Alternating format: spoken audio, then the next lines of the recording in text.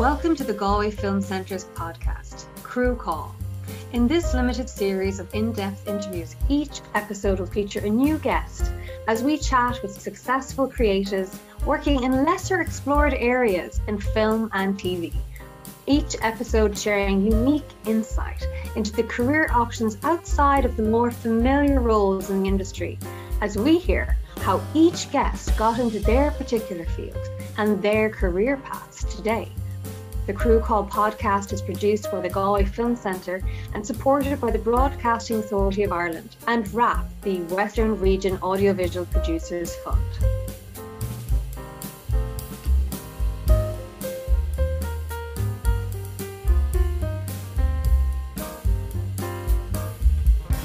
Hello and welcome to Crew Call. I'm your host, Linda B, and with me on this episode I have the very talented Steve Lynch. Steve is a composer known for Irish films such as Finky, Let Us Pray, and The Boys from County Hell. But Steve also writes his own songs and works extensively in commercials both for Irish and international markets, all while being based in Galway. And where do you say you hail from, Steve? I know you're in Salthill now, but are you from Salthill? No, I'm from Dublin. I feel like I'm a permanent blow-in now, really. I know I'll never be truly a Galway person, but I feel like a Galway person. So. And I can see just a wide array of instruments there hanging behind you. And I've listened to a lot of your music and it just seems so varied and such a broad array of styles. And I'd love for you to tell us about, I guess, how this journey started for you and how you got into the composing business. So, how I got into it was I was in a lot of bands and stuff like that, rock bands and trad bands and stuff like that when I was much younger, and it wasn't really going anywhere, to be quite honest. So I was just looking into my options. I ended up doing a course in Trinity Music and Media Technologies, and through that, the main thing I found, well, it was incredible. I got to learn from Donnacha Dennehy, who's a incredible composer, but the main draw of it was there was a recording studio in the college, and I used to book it as much as possible from a midnight slot until the morning and staying there all night just learning all the gear. And I guess from that I originally thought I'd probably produce bands and maybe work in radio. I was working in Radio na Lifa in Dublin for a long time as a technician, and I just thought I'd continue with that, but it turned out that there was a film college down the road in Angel Street, and they all wanted short film soundtracks. So they found out I had access to a studio, which was pretty rare at that point. And people just started coming in with their short films and I'd put music on it. And through that, it turned into one of those people going on and getting a job in TV, or another getting a job in advertising. And it just kept going. I never really thought, like, it wasn't the decision on my part to go into this thinking it would be a career. I really thought it would be something that I just did for pleasure. And so it was very accidental, and it just grew gradually then from there. But did you know that you wanted to work in music? You wanted to earn a living from your craft? Absolutely. Well, I really didn't think it was possible, if I'm honest now. I didn't think it was something I would aspire to, but I just really didn't think it was in my grasp. But I think I got a bit lucky in that I was always sort of a jack of all trades, and that I liked the production side of things, gave me access to a palette where I could create lots of different styles of music. And because of that, that becomes very useful when you go into TV and stuff like that, because there's always changing briefs and different styles of music. And how was that for you? Did you feel, I mean, when you first started, were you kind of married to a particular genre? Like, not at all. I think I was very aware the first time I got a paid bit of work, which took a while, but I was very aware that I was very lucky to get a paid bit of work. And all I ever said to anyone who rang me up was yes. So if they'd ring up and say, can you record an hour of brass band music, I'd say yes and hang up the phone and then furiously figure out how to record brass band music, or if it was jazz or, you know, whatever, punk band or indie rock or synth or a classical piece, I just said yes to absolutely everything and then panicked wildly when I put the phone down. That was just the way I did things. And it sort of, I figured after a while that like, you didn't have to be necessarily an expert. For a lot of the time when somebody wants something, particularly for TV or for film or advertising, they want the feeling of something. So as long as you can figure out the general makeup or components of things, and you're very good at deconstructing what you hear into its various bits, that was the key trick, I think. It's just figuring out what was enough to get people to think, yeah, that's kind of the atmosphere I want. And it's a lot of the time, it's just about setting the tone, and you don't have to be exactly on point with every genre. I guess it's sort of like people expect a bit of mix of stuff nowadays, particularly in the last 10 years. Like there's no one genre expected. Everyone knows that you can meld everything together. So let's say I'm guessing, but I could be wrong. Has your process changed at all from when you first started to what you do now? And access to so many different genres online changed that? So I'm wondering, when you would first get your instructions, let's say from whoever you're working with, and you hang up the phone and you're like, okay, I have to recreate a jazz band sound, what would be your first step? Well, like when I started, there wasn't Spotify and stuff like that. So I was lucky in that I was working in a radio station. So I'd run down to the vaults there and try to get stuff that sounded like the reference that the person told me over the phone. And I just listened to lots of music all the time, all different genres, and tried to suck it all up. But now, obviously, it's a bit easier. You can get access instantly to whatever you want.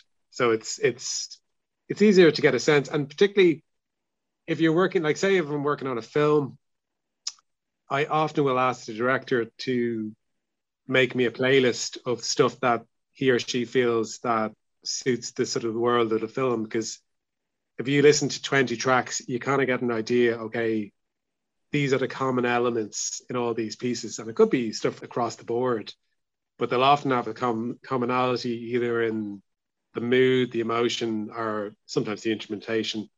So it's a good way to understand someone rather than going straight into terminology. It's often good to just get a whole load of references and just ask someone what they wrote the film to, or what they, what film scores they like, or what music they listen to themselves, and just get a sense of the person. Because once you have that down, it's easier to find the bits that they definitely don't like and then remove them. And then you're on more solid ground from then going forward with the job. And in terms of emotion, you mentioned emotion there. Let's say for a film, does that come into play a lot? Did you kind of have to learn, okay, this sound makes people feel this way? Or was that something you kind of innately knew? It really varies depending on the project. Like a lot of the time, you can actually hit the nail pretty hard on the head. You might think it's too on point. Like if I hit this sort of a chord when the person looks at the other person, it might feel like too much. But in actual fact, if it's put into the context of a film where there's other things going on, there's dialogue and there's effects and there's sound effects, often hitting the nail quite hard on the head is quite a good idea. And then you can always draw it back. I like to think of it in terms of like, if it's already in the script, you don't have to do it. If it's already on the screen, you don't have to do it. You don't need to do everything twice. So if there's someone saying, I love you or I hate you, you don't have to emphasize that with the music because it's already been said. But if there's something isn't being said, music can be very useful in that context to tell just give a little hint of what the director or the writer is trying to get across without it being said overtly. So let's say when you're working on a film, at what point do you start composing? The reality is a lot of the time you're brought in at the very end. You might only have a few weeks. That can be kind of fun as well, though, because you're in a very heightened experience. You're just rushing to a finish line, and that can create some good work. You might I think a lot of the time the process of filmmaking, they like to bring in people who are involved in post at a fairly late stage. So when you got a picture lock, sometimes you get the film, or sometimes like I did a film a couple of years ago, Boys from County Hell, and it was again quite late in the day. The whole film was done, and they sent out 3 or 4 scenes to a bunch of composers to score, and then the director picked me in the end out of that. And then you were given the whole film, a short amount of time really to. In this case, it was like full on scoring with like a 60-piece orchestra and stuff like this. It varies, but it tends to be fairly quick, I think, you know, unless you have a long-standing relationship with someone and they want you in very early. And when you do that, do you do that with an instrument in your hand? Let's say when you get that footage and you're, you know, your process in terms of composing, are you watching it just with nothing in your hands, or the first time you watch it, you were watching it with an instrument in your hands and kind of just naturally? I generally pull up some sounds, like depending on what it is. Like I generally have a palette of stuff in the computer, really, that I just work up rough ideas to. And I'd say this to younger composers as well. Like, just don't think, like, when you're writing first to the scenes, don't be constantly thinking, oh, I have to achieve this, I have to achieve this, because you just play and see what comes out. It's just the best thing to do, I think. Steve, have you maybe ever dealt with those barriers? Like, did those barriers come up anymore? Let's say, you know, and maybe in the form of procrastination, or maybe in the form of, oh, this has to be really good, therefore I'll just start later. Does that ever come up? No, absolutely. I always just try to compose through those points where you're not sure. You have to get over your ego. You have to be kind of egoless to work professionally in this, because you send people loads of material, you work really hard at stuff, and generally 80% of it is a big fat no. Like, we don't like this. We don't like this, until eventually, oh, we like this a little bit better. Oh, this works. So you have to be really prepared to throw stuff out. Like, just try to keep writing, even through the mental blocks or the insecurity. If it's, you know, everyone feels, I can't do this. Sure, you know, I'm doing something at the moment and I definitely feel I can definitely not do this, but I'm going to do it anyway and see what happens. But you can be safe in the knowledge that most things you do will never get hurt. Like, you write so much and you throw so much away, and that's very important. You can't, if you get really, really hung up on one piece of music that you've given a director or a producer and you think this absolutely works, and they say no, you have to just go, I'm moving on. Like, that's, even if you spent a week doing it, you just have to be like, right, let's go. Because it's not about you in the end, it's about the film. It's nothing to do, like, it's your precious little melody is irrelevant, really. If it's not, you could write the most perfect thing that you think, particularly if you're working off a script, you think this is absolutely hitting the nail on the head. But once you get the film back and you see the visuals, if it doesn't stick, that you're not doing your job, really, you know. So you have to be really, really willing to just be part of the process and part of the team. I'm sure it sounds challenging, but also freeing. Like, I imagine there's a lot of freedom in that too, when you just kind of, I guess, continue writing and put all those other thoughts to the side and just kind of focus on the work itself. Yeah, absolutely. It's very freeing, and it's also like there's multiple bits to it. It's the most fun parts are when you, again, don't think too much and you just watch the images and you make the noises and it works. Like, sometimes you're overthinking it. Like, there was again in Boys from County Hell, there were a couple of scenes in it where it's, you know, violent scenes, and I was hung up on getting this big orchestral sort of sound. But in the end, I just played a bunch of guitar over it and it just worked better. And everyone agreed. It, you know, definitely wasn't what I thought I was going to be doing on those scenes. But it stuck, and I wasn't thinking about it. And we just said, well, look, it's sticking. So you just got to go with it then. That's so interesting. It kind of makes me think of sometimes when you're watching something and the music is almost, it's just not what you would predict. It's almost like it can be cynical almost sometimes, or it can be maybe so juxtaposed that it kind of emphasizes what's happening on screen. Again, that goes with the throwing things at the wall sort of thing I'm talking about, is that you just don't know. Like, it's particularly at the start of a project, you're just throwing things at it. You're writing, like often I'm working on a project at the moment, a TV thing, and I've taken 3 or 4 scenes and I'm just chucking ideas at it, and the director's feeding back to me, and it's taken a long time to get to the point where we are now, where it's actually something that's stuck to it. Mm-hmm. But we've gone through a lot of genres and a lot of different ideas, and pushing things more towards certain emotions and pushing them away. Mm-hmm. I think it's often, you just don't know. Like, it can seem preconceived to the viewer, maybe, or the listener. They think, oh, that's interesting that they did that. But oftentimes it's just a bit chaotic, and you're like, oh, that worked. When you reflect on your career so far, can you remember what you would say maybe was the first project where you found out, oh, I guess I'm a professional now. I'm doing this. This is my job. I've never felt that.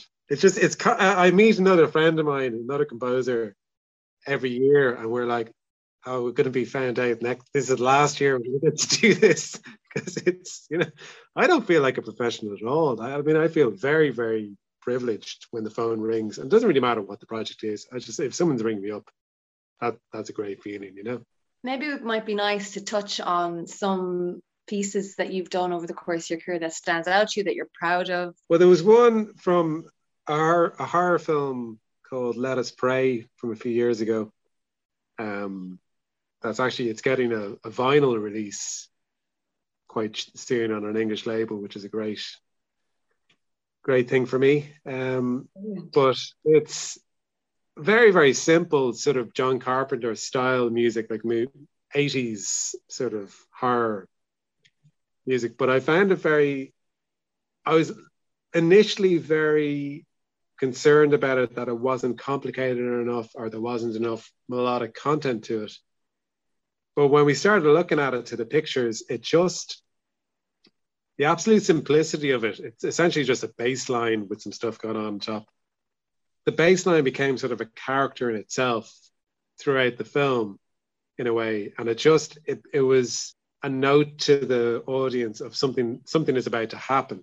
Even though it's the most simple thing you can imagine, like a very, very plain bass line, it worked very well in the context of that film and that genre, and I think it did its job.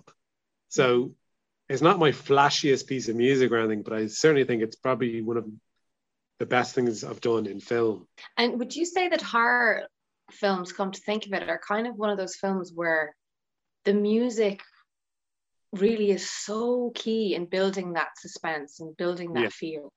Absolutely. It's so, that's why it's so enjoyable to do.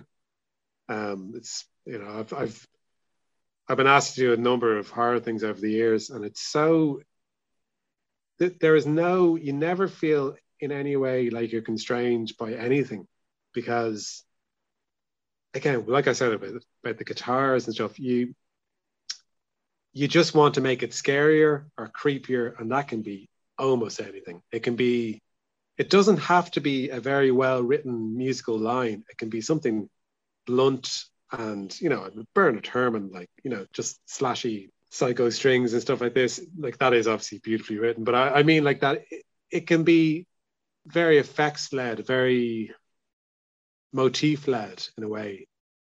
Just simple ideas, and you never know what it's going to be until when you're watching the film and you're writing to it. And it's definitely the genre that I feel most sort of free in.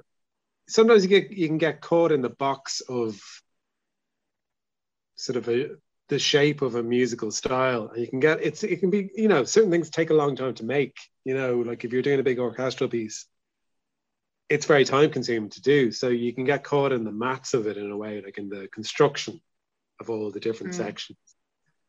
So it's nice when you just feel like you're not doing that you're just playing and watching and reacting.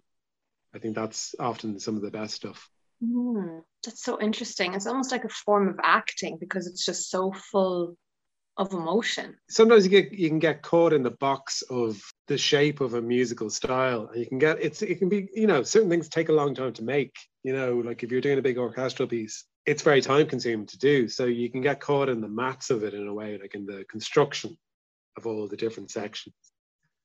So it's nice when you just feel like you're not doing that you're just playing and watching and reacting. I think that's often some of the best stuff.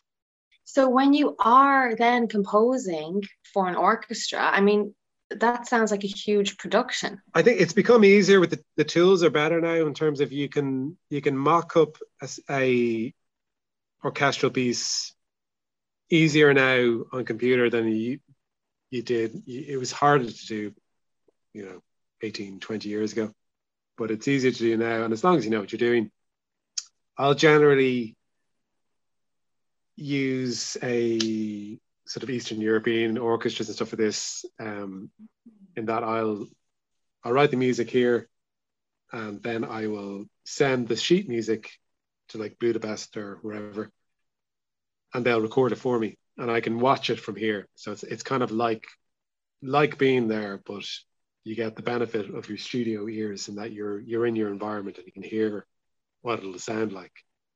So that's generally been my process, is to just, yeah, it's definitely a longer, and it's a more intellectual process trying to put together, make sure you're doing it right, because once you have that amount of people in the room, there is absolutely no margin for error, because you've a limited amount of time with, say, 60 people.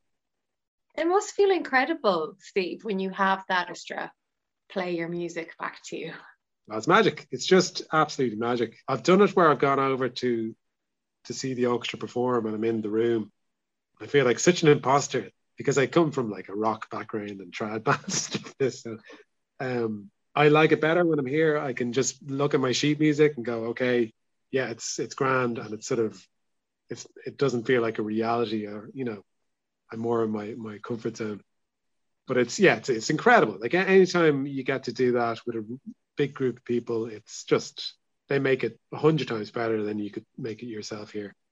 It's magic, pure magic. You have, I'm guessing at this point, written in maybe every genre. Can you tell me a little bit about the different genres you've... I guess like you sort of, because I spend a lot of time doing commercials, you do touch on pretty much everything.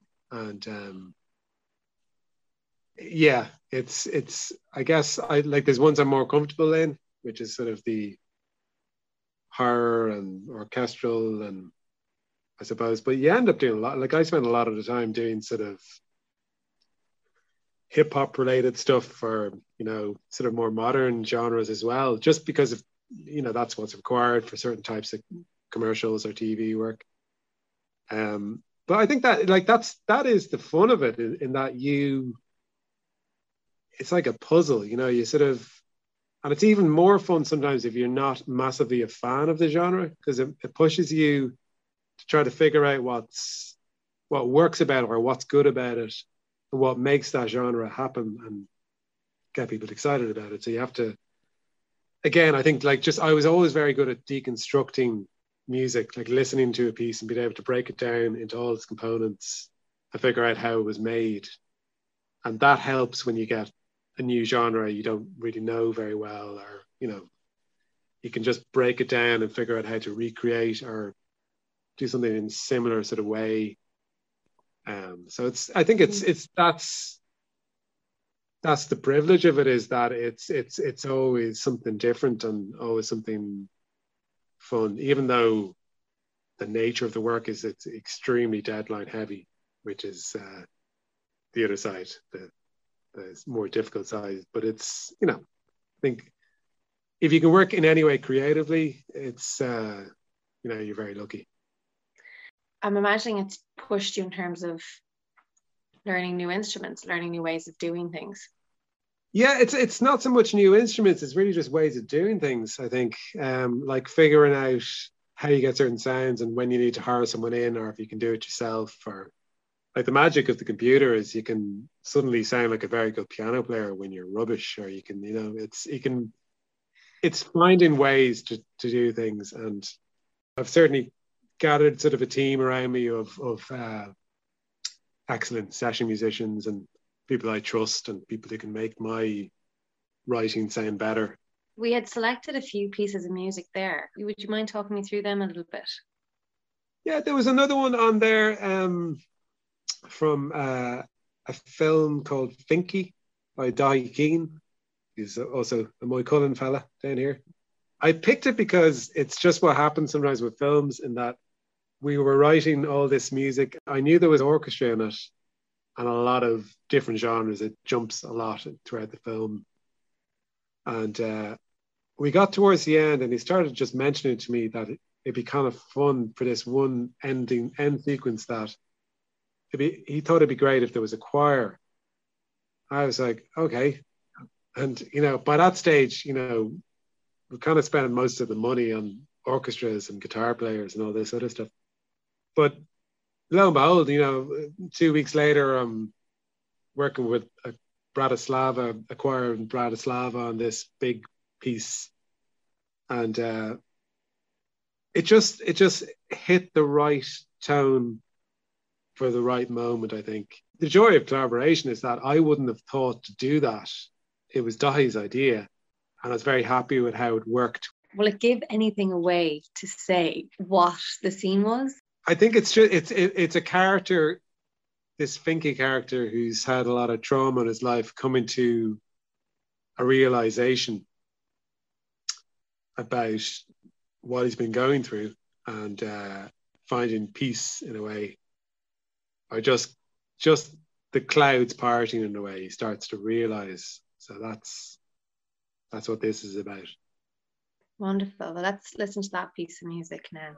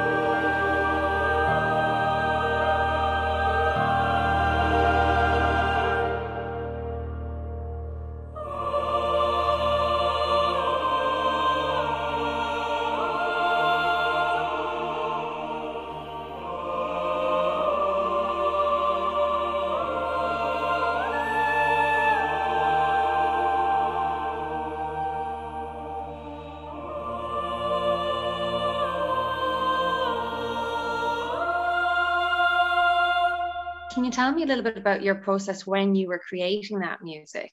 I think my process with that was the same as anything else with orchestra stuff, is to mock it up on the computer and give Dahi a few listens through and see if it worked with all the cuts. And then we got the choir in Bratislava to re-record it. And you were saying there you're doing a lot of commercials as well. I'm wondering the turnaround time with commercials, is it like? With commercials, you have to be incredibly. I remember the first time I did a commercial, which was 2004, I think. The producer on the job said to me, I need you to be incredibly good and incredibly quick. And it's worse now in a way, in that back then you could do something as a demo and say, this is a demo. It's, I'm going to turn that line I've done on like a crappy sound into, I'm going to get a trumpet player in, or I'll get a singer in to do that bit. People understood that as the demo process. Whereas now, if you send anything to anyone in advertising, they expect it to be ready to go on the telly like straight away. There's no real demo process. It has to be done. And you're often like, you might get a call and it's like the turnaround time is 3 days or sometimes tomorrow, and it can be any type of music, it's just that, but that's the way of it. And I've sort of managed to last this long in advertising because I think I assume, and I've been told, that producers sort of know that I do work very, very fast.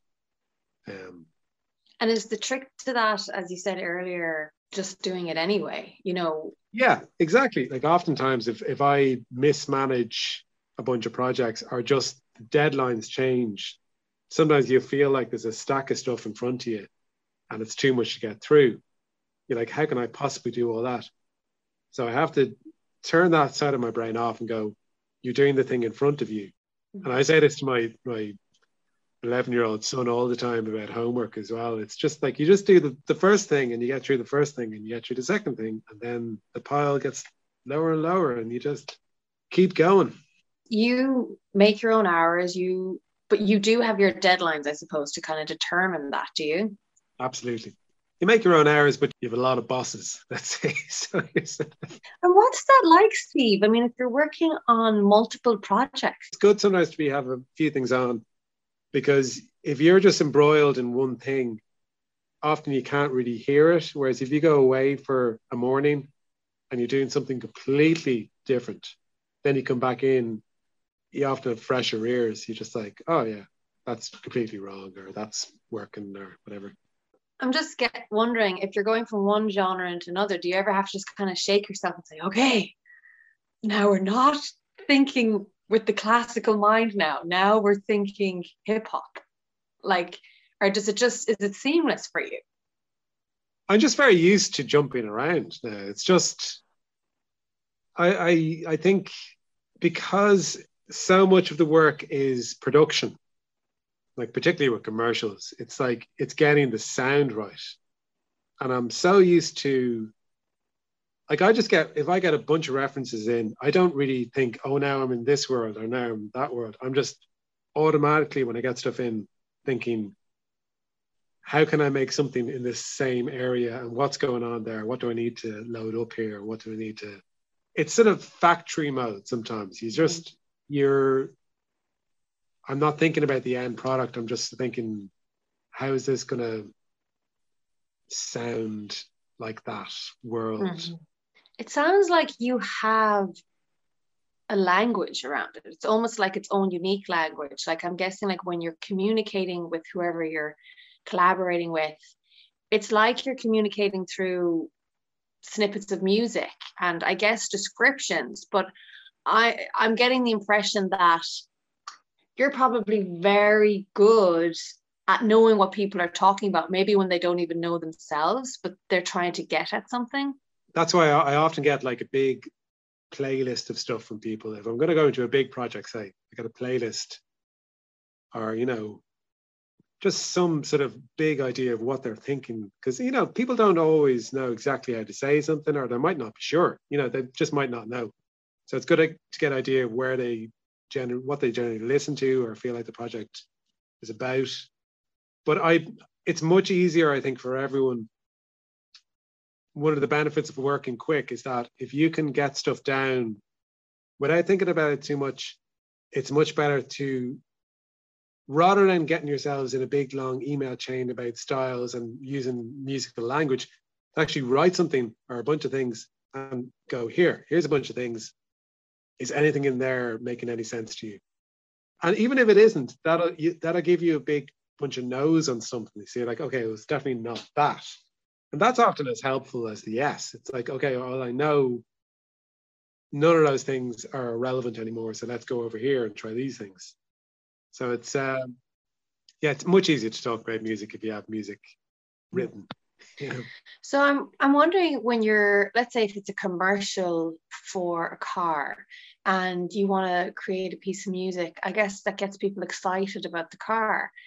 I'm wondering, are these skills that you learned through the process of working in this industry, or is that something you kind of knew as a composer anyways? Well, I know how to get people excited about the car with the music. Or is it like that's something you've been building on, that knowledge and that expertise?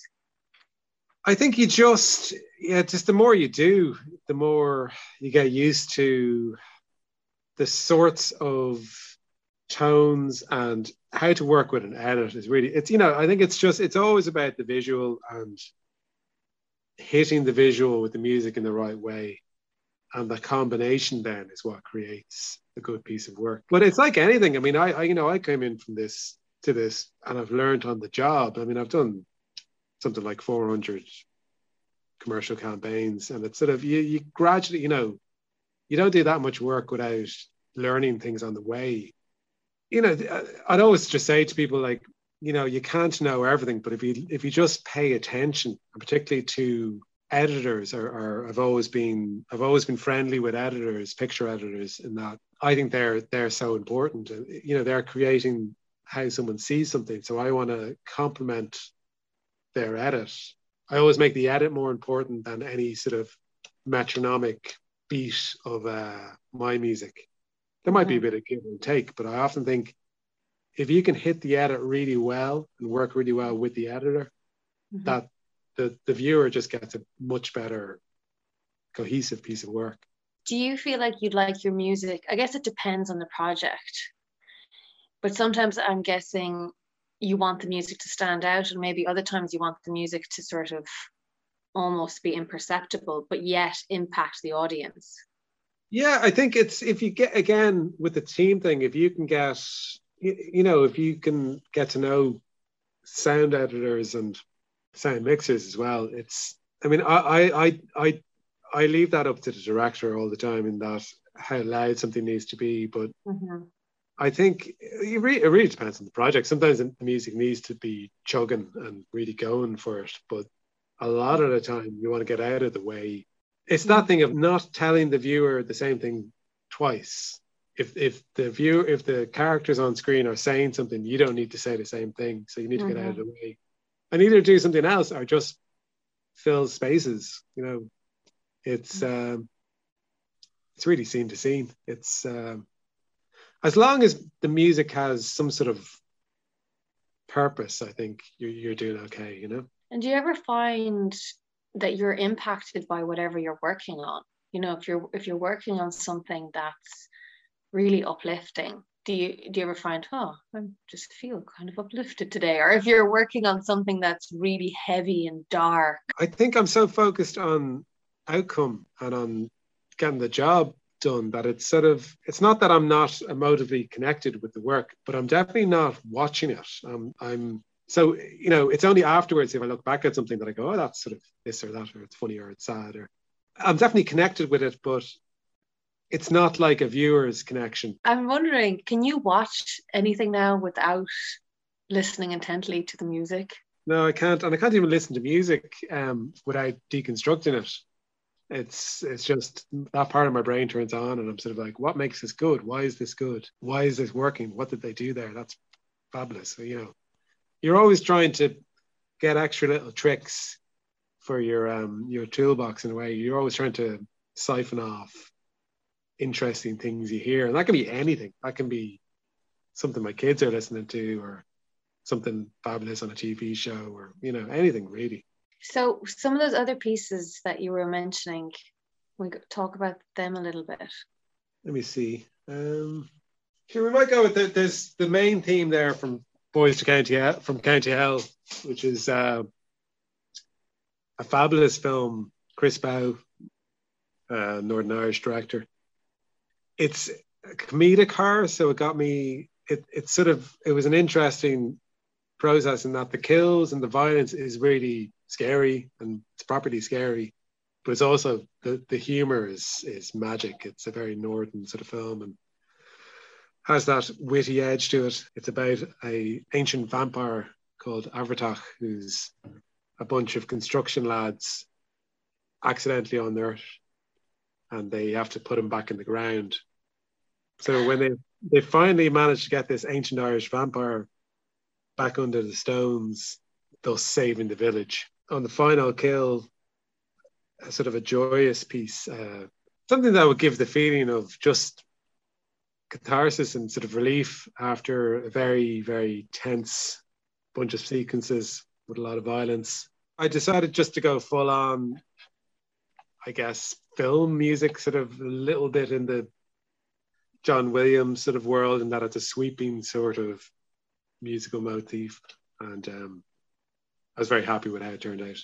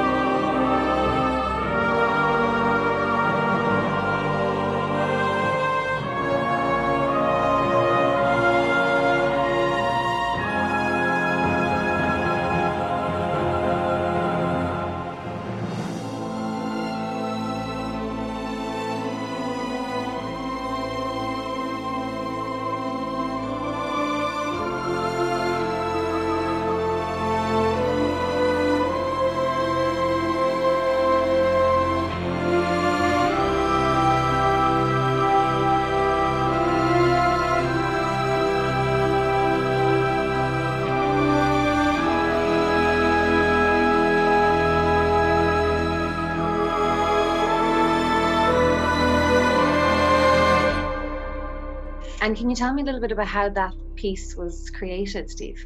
Again, just watching the characters on screen and writing to what you're seeing, and not getting too critical, because it's one of those sort of sweeping melodies that part of my brain would be saying, no, that's too much, it's too grand. But the visuals were telling me, no, that's right, you know, just go with that and make it even bigger and grander. And so yeah, I just wrote it for a full orchestra, and with the help of the Budapest Scoring Orchestra, got to make it nice and grand. And there's just something that happens when you have that amount of people in a room together and they're all playing a piece of music and the air is hitting the walls. And I just think it sounds so much more, it's pure magic to me. When I send a mock-up, like a computer generated mock-up, and it's already sort of working, but when you get the real thing back, it blows your head off, you know? I suppose all those people being together in a room, doing something in unison. Those people are, I mean, it's incredible to watch, because the way it works with a lot of these things is they're coming in and they all just have iPads in front of them with sheet music. And they're doing multiple scores throughout the day. They've never heard this before. They've never seen the sheet music before. The conductor has never seen the sheet music before. They plonk it down, you have your time, and they just bang ahead with it. And it might take 2 takes, sometimes 3 takes, but generally, like, by the second take, it's like, that couldn't be any better. And you're watching these people going, how do they do this? Like, how do they, you know, whatever about me jumping from genre to genre, they're doing it multiple times throughout the day, like. I often think with things like that, you know, sometimes you do get sad about the state of the world and humanity, but sometimes things like that, you creating your music, the orchestra playing it, and just like the beauty of that collaboration and how moving the piece of music can be, it just kind of almost would restore your faith that there's something good, you know, in humanity and in the world. There's something beautiful about it. It's a privilege, and you feel like an imposter when you get that amount of people together to do something for you. But it's definitely the most magical thing about the job. It doesn't happen very often, but when I get to do it, it's very, very special. Can you tell me about another one of your pieces, Steve, that you've maybe that you're proud of?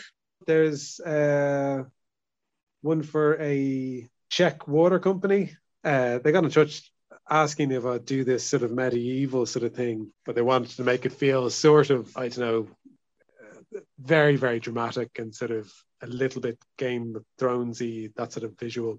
They said they had access to this choir, which is, it's sort of the equivalent of, I guess, a Nuna or something over here. It's like a national, very famous choir that do traditional Bratislavian music and Czech music and stuff like this. So I essentially just mocked a bunch of things up, bunch of choir ideas up, and worked a bit with the choir director over there on adding things that I wouldn't know. Like I just kept asking them, you know, look what I've written here.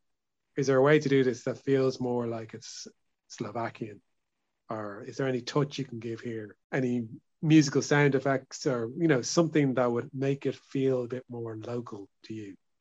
So he was very helpful with that. And yeah, we just stuck our heads together and came up with the piece in the end, and got the great 40 singers of Lynch choir to record it in Bratislava for us. Super. Well, let's have a listen now. Yeah.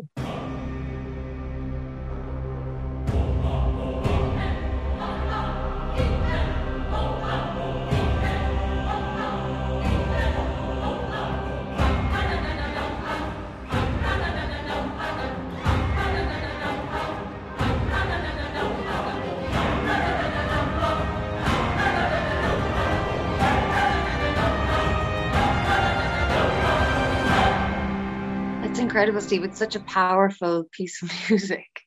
And I know that you worked on Dominion Creek as well. Yeah, that's I mean, that's an, like, that sort of sound is something that would be very, I'm very comfortable in it, in that sort of a little bit acoustic instruments, a lot of banjos and stuff like this, but not played necessarily in a straightforward trad or bluegrass in a way, just sort of used to score more, I guess.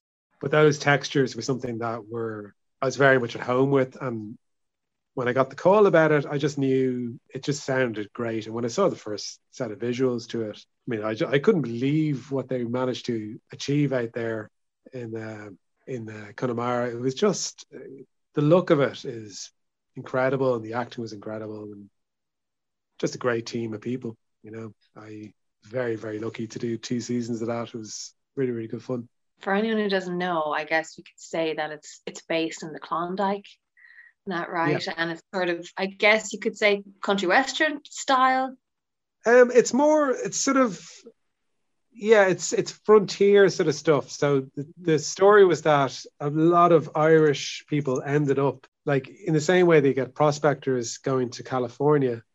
For some bizarre reason, a load of people from this side of the country ended up in the Yukon, which is far up, you know, the north of yeah. Of in fact, a woman from Rossmuck, where I'm from, ended up there. Yeah, it's mad. And they're all speaking Irish and having Paddy's Day parades, and it's a strange bit of history. You know, there was a reasonable community up there. So I guess there was some trad elements, but I tried to keep it very, very organic in the way I was scoring. So there was, you know, in places where you think, okay, I'm going to use some ambient instruments to create a certain feeling here, I always try to use something organic, like a harmonium or strange uses of guitars or banjos, like whether to make them into more soundscapes. But another actually sideline of that, another part of that job was, apart from the scoring, I had to sort out music for the barroom scenes. So there's a lot of scenes in the bar, and there'd be a piano there with someone playing it or pretending to play it. So I had to find a load of barroom music to do that, to fill those gaps throughout the 2 seasons.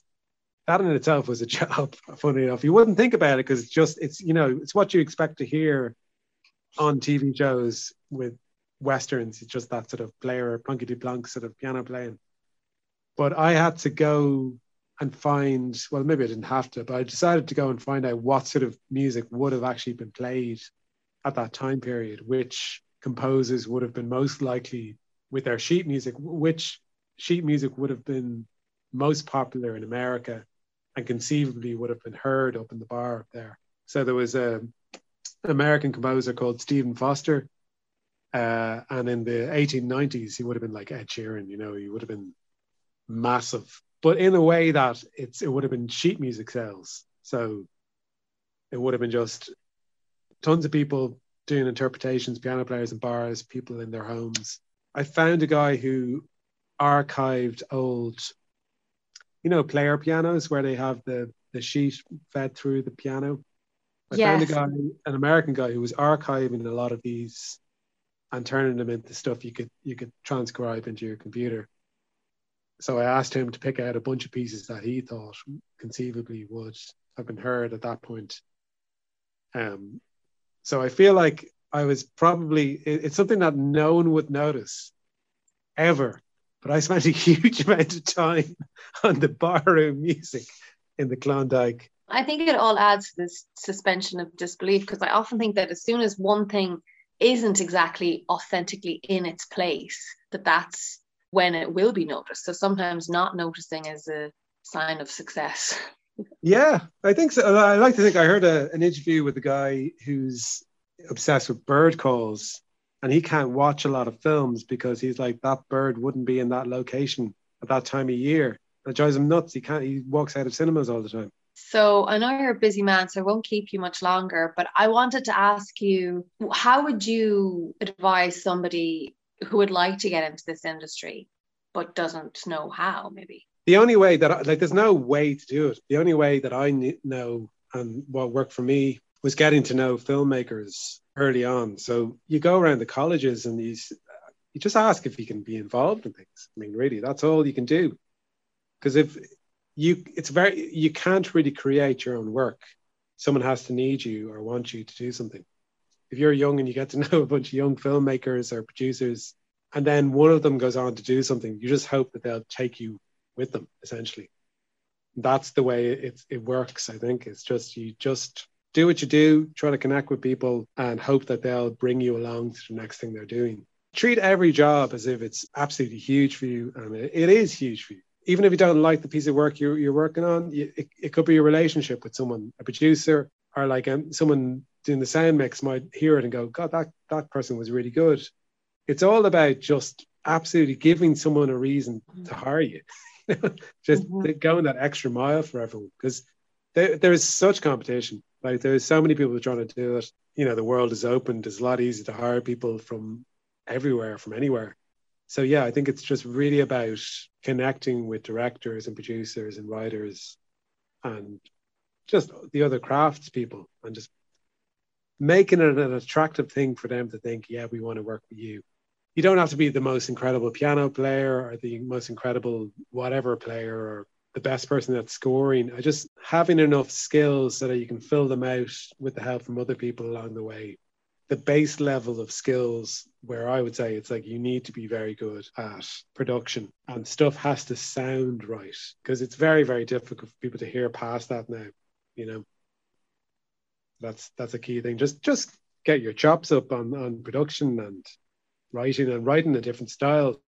It's like, I think if you don't have any projects on, it's a good idea just to try a bunch of styles, and just, you know, it doesn't always have to be film music. That gets a bit boring sometimes. It's just try to write like a bunch of punk songs, and maybe that'll filter through into your orchestral writing, you know. It's just throw stuff at the wall and don't think too much. If I were to ask you for a piece of your music, I guess just to close the conversation with, what's maybe the first thing that comes to mind? I suppose we could finish on something from Klondike, since we were talking about it. Yeah, there's a piece from the opening scene of season 2 that it just always stuck with me as kind of effective. I might just end that. It's a gradual build towards extreme violence. It's called "He Looked for Justice, but There Was Only Killing."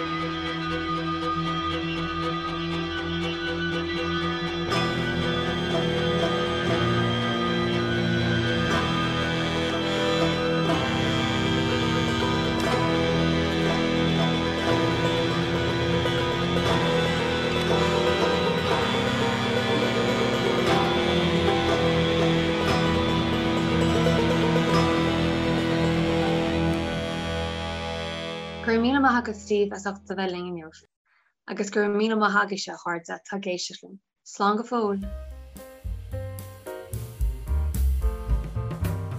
Is é an Galway Film Centre BAI Aidan agus rap a léide an Crew Call podcast.